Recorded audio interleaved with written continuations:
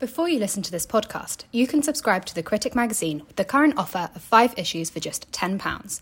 Head to our website, www.thecritic.co.uk, to subscribe today.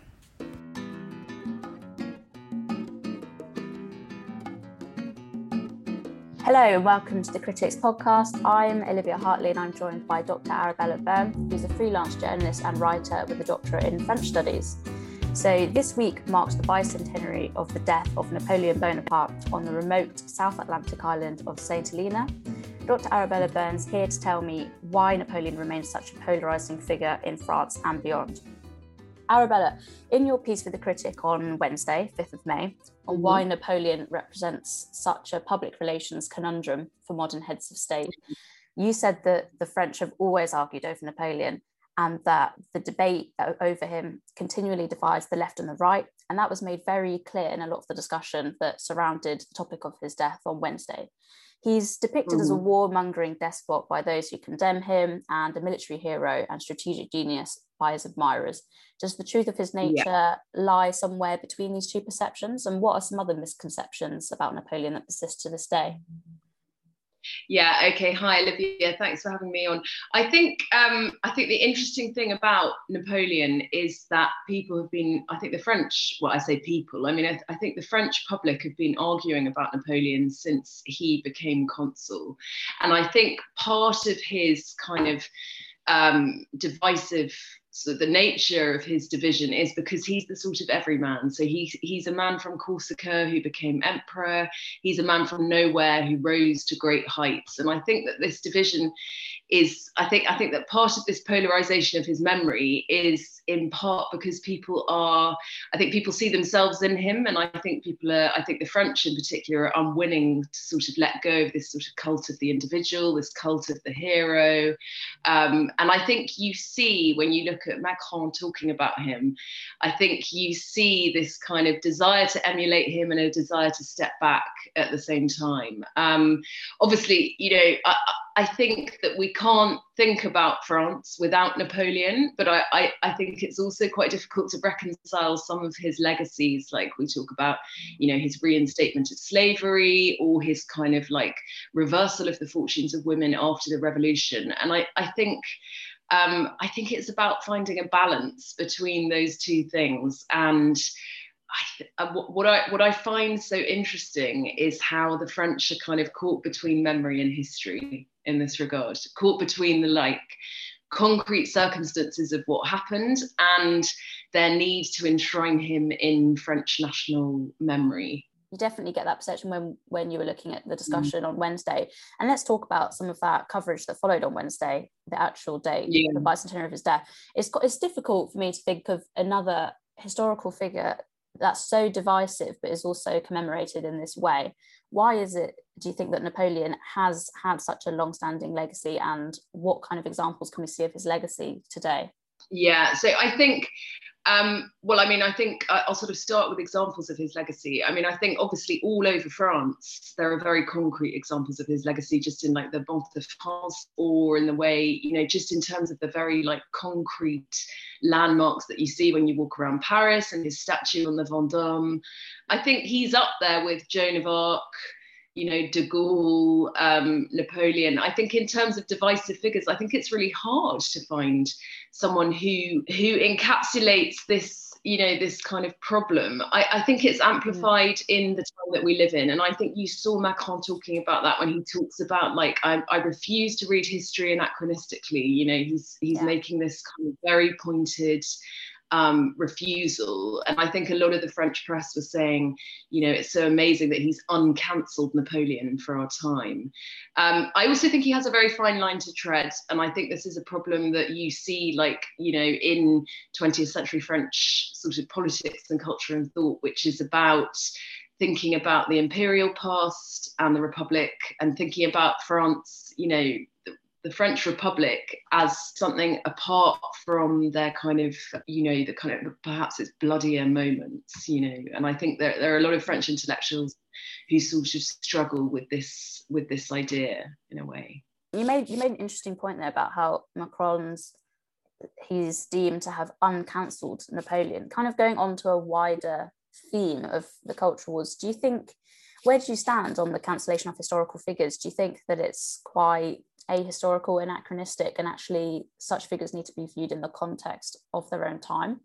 Yeah, I mean, absolutely. I think, I'm totally with Macron here. And I think that, imposing this kind of reading of history onto the past is problematic. I think it's, I think in some ways it's lazy thinking. I think with Napoleon, I think what's interesting is that you see this sort of desire for him to be, I think you just see this sort of desire with the French right, to keep him as a figure, as this kind of totem of their past that can't be cancelled. And I think you see politicians and, French thinkers treading this fine line, because who would the French be without Napoleon? And so I think, cancelling him is just, I think it's a very complicated, I think I'm not sure that these terms cancelling and uncancelling, I'm not sure that these terms are very helpful in some ways, because I think, I'm not sure that a large part of the French public ever saw him as cancelled. I mean, he remains, a subject of total fascination for the French, and they still publish an enormous amount of books on him every year. So I think it might be the Twitterati, or this kind of idea that he's been cancelled that some people might subscribe to, but I think for the French, I think I'm not sure that he ever has been written out of their national sort of narrative in that way. I think the kind of whole concept of history as an academic discourse, it's built on debate, isn't it? It's by comparing and contrasting debate over time. That's how we understand figures in the context that they're in, and you need that debate. You can't just cancel it because then you just write it off. I think you're right. I think it is lazy. Speaking of sort of all the biographers that have arisen of Napoleon, the historian Andrew Roberts, who is one of the biographers of Bonaparte, has previously made remarks that compare Macron to Napoleon. Why do you think this is, and do such comparisons have any substance? Yeah, I think it's I think the idea that Macron was a politician who came from nowhere, he was very young, and I think, well, he didn't come from nowhere, but I think politically he formed his party, his centrist party, and he's young, he has a lot of the qualities that Napoleon has. And Napoleon was incredibly photogenic, well, I say photogenic, but he was incredibly sort of pictorially appropriate for his role as emperor. And I think that Macron embodies some of those qualities, but I think it's this cult of the individual that is so alluring to Macron. And I think that, I think that Andrew Roberts is he's very keen to stick to this idea of Napoleon as a great man of history. And I think, I think that Macron is someone who would like to see himself in that mold. And I also think that, I think it's interesting how, Macron, he doesn't, I think he's not sort of disavowing any of these comparisons. I think he's quite happy for them to play out around him. But also, I think if you look at Macron's diary for the next week, I think he's doing something like, I think he's trying to be the everyman of the sort of political spectrum in the next week. I think he's celebrating Europe Day on Saturday, and then I think there's some sort of anti-slavery day that he's doing on the next week. So he's very conscious of sort of holding Napoleon in both hands, I think. That's interesting that you said Macron's diary is full of all these sort of commemorative events, and that's something that you mentioned in your piece for us. You said that the French are obsessed with anniversaries. Why is that? Yeah, I think it's a brilliant sort of peculiarity of the French kind of psyche, that they like to constantly sort of pinpoint their sort of their national narrative in this way. I think, there are historians who point to the fact that this kind of frenzy of commemoration might have something to do with the decline of France in modern times, and the kind of decline of French intellectual thinking. These kind of grand intellectuals that we thought of in the mid 20th century, like Sartre, de Beauvoir, or Foucault. I mean, they simply don't exist anymore in the same way. And so I think it might be either a corrective to a sense of decline that they feel, But also it's about, I mean, all these anniversaries are about power, and they're about, it's a way of kind of exhibiting a power, a kind of this French idea of power to themselves and to the world in general. And I think you see that very much, like, just in terms of, I think you can see this idea about how the French, they're not simply content with, imperializing or colonizing people. I think what they're trying to do is to change people to be more French. And I think you see that in, just in terms of how they branded the colonial project in itself as a mission civilisatrice. So it's not enough that we must colonize you. You must become French like us. And that's something that's always fascinated me, I think. Yeah, I think with all those anniversaries, it's sort of a way, it's a very linear view of history, isn't it? It's sort of saying, hey, we're still here. These are things that we've done, sort of trying to place itself and try and restore some of its historical legacy. And, that's a lot of the reason of why Napoleon is commemorated. I personally found a lot of the kind of discourse surrounding the bicentenary of his death really interesting, because there was so much discourse on it, even in Britain, and it helped dispel a lot of myths that I perhaps had of Napoleon, a lot of interesting new insights. So perhaps I think anniversary is quite useful for that. It certainly led me to do more reading. It led me to realise that actually, Napoleon was considered very short, for example. That's sort of a figure, a perception that people have of him, is that he's very short because he sort of rose when sort of British caricatures were taking off. But actually, he was 5'6", 5'7", the average height for a Frenchman. So I think anniversaries and the discourse around them are really helpful in this way. Yeah, I think they're important. I think they're a corrective to kind of misinformation and, if you want to call it myth, that spring up around figures over a kind of cumulus of history and how we think about them, and over like changing political and cultural contours. I think that we need these anniversaries to a certain extent, because I think I think this kind of this long view of history is really important, especially in the age that we live in. Where we live in an age where everything is kind of, news moves so quickly. I think it's really important to take this long view back and to see that this kind of these sort of changing, papering over of digital views, and not necessarily how it was or how it works. I think literature is really important in that regard, to look at these literary representations of Napoleon and see how they kind of, how their lifespan was a lot longer than perhaps public opinion now in this kind of digital landscape. Let's kind of talk about how the commemoration played out on the day. Macron was predicted to tread very carefully, sort of in his honouring of Napoleon's death. How did that commemoration play out on the day, and was there sort of a general consensus, if any, on how it was handled? Yeah, I think the general consensus was that he'd been his own man on that day, that he had that he'd commemorated him despite, I think there was a lot of chattering about whether he would or he wouldn't, or, and I think in the end, he's trying to set a very clear tone here.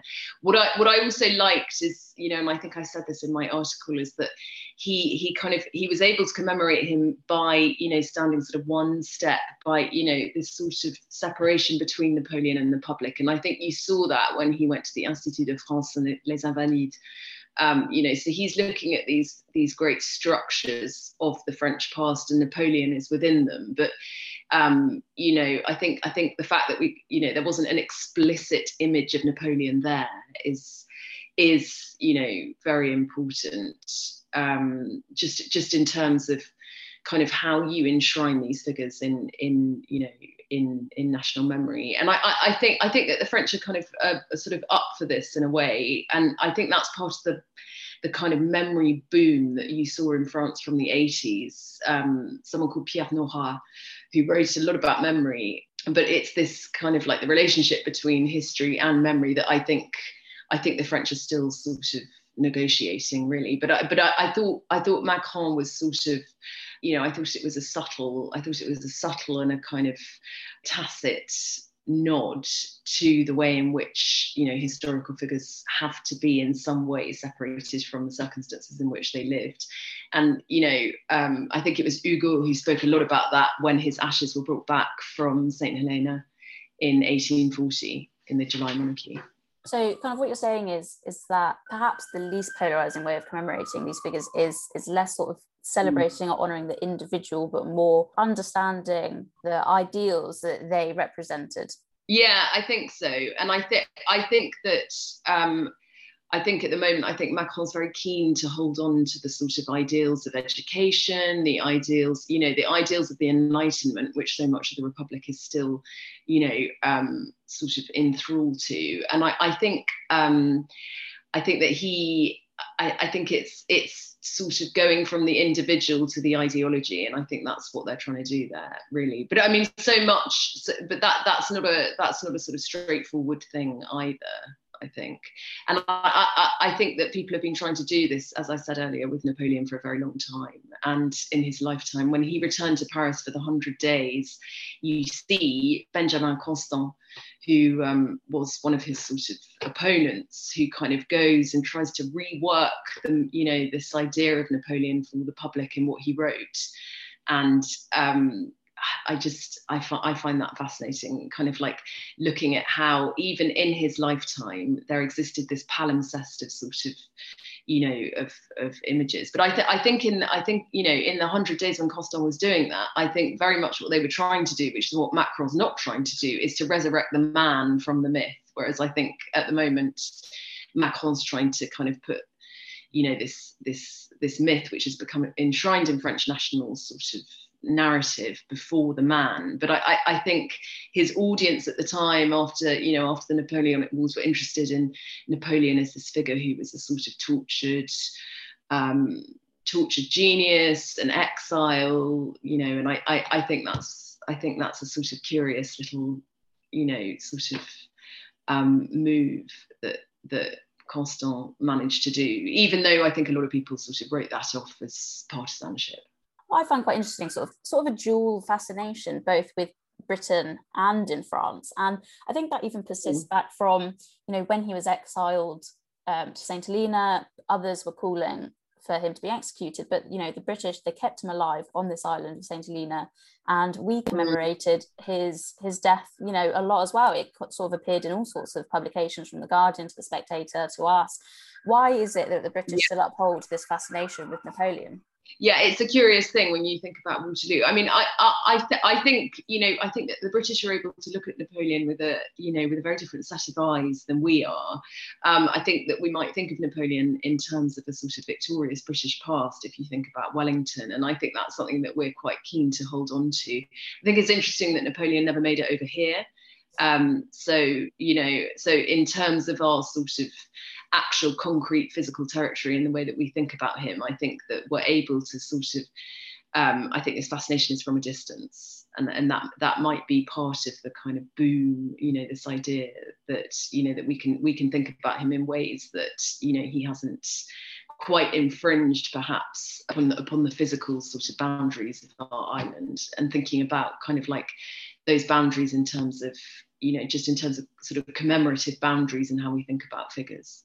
You're an expert in French literature. What sort of representations are there of Napoleon in popular culture over there? Does he crop up quite a lot as a figure? Yeah, I think that Napoleon as a figure does appear throughout, definitely in 19th and 20th century letters. I think what I find fascinating is the way in which really he's more remembered for the people who opposed him in French literature than he is for the people who championed him. So if you look at someone like Madame de Staël, who was obviously exiled by Napoleon in her lifetime and then wrote a sort of treatise condemning him. I think it's more interesting that that's a sort of canonical text in French literature than, say, I don't know, something like, the one I mentioned in my article about the Mémorial de Sainte-Hélène by Las Cases. So I think opposition to him is probably much more popular in a way in French literature, which is a sort of curious little pocket there. I think I'm sort of trying to think in terms of 20th century, representations of Napoleon in French culture. I think around the First and Second World Wars, I think people still looked to Napoleon as a military genius. You sent me a really interesting piece about a fallen Stanley Kubrick biopic on Napoleon, which I think would be fascinating because it, make it quite accessible over here if there was something in the English language about him. I think that'd be really interesting. Why did such a thing fall through? Well, I think that's the Kubrick thing is interesting, actually, about how that didn't work. I mean, I don't know.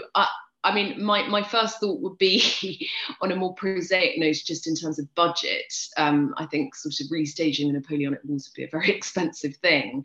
I also think I wonder how well Napoleon works for film, which I think sort of threads back into my original point about separating the man, from the symbol. I wonder how palatable any of us would find him on film, really, and how sort of just how sort of filmic, these kind of contradictions are. Although, of course, Abel Gance did the 1921 film of Napoleon, which is still very popular in France. So, sort of on a final note, do you sort of agree with a lot of these representations that we should be commemorating the ideals, not the man? And do you think that Macron made the right call in the way that he commemorated Napoleon's death on Wednesday? Yeah, I think I'm not really sure that I think that we should edit out these sort of bloodier bits of Napoleon, because I think we should take him as a whole. I think in terms of Napoleon's survival in the narrative, I think Macron did make the right call. I think we need Napoleon. I think France needs Napoleon. I think also, just in terms of where France is going, I think representations of Napoleon are they're going to become more and more critical, especially in the run up to the presidential election next year. I think that in the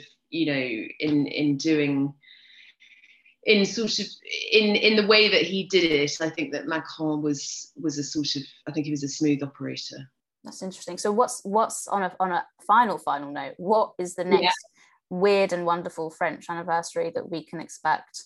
Yeah, well, I mean, I think as we come up to all these, I mean, this might be sort of some way off, but I think as we come up to the run up to the Second World War, 100 years since the Second World War, I think you're going to see, a kind of a sort of flurry of commemorative activity in France, and de Gaulle especially, I think, is someone who, that's going to become a total frenzy. I think if you look at the First World War centenary commemorations in France and how they very much kind of tried to distinguish this idea between war and glory. So it's treading this fine line between looking at, which is very fashionable today, which is looking at the kind of the trauma of war, but also, notionally sort of reconciling all of this trauma. And I think you saw this with all this sort of trench stuff with this idea of victory, this kind of almost Pyrrhic victory when you think about the devastation. Dr. Arabella Byrne, thank you so much for joining me, talking about French history and memory and Napoleon Bonaparte. It's been a fascinating and enlightening discussion, and thank you so much. Thanks for having me. If you've enjoyed listening to this podcast, why not subscribe to have the magazine delivered to your door? Subscribe today with the current offer of 5 issues for £10 by heading to our website www.thecritic.co.uk.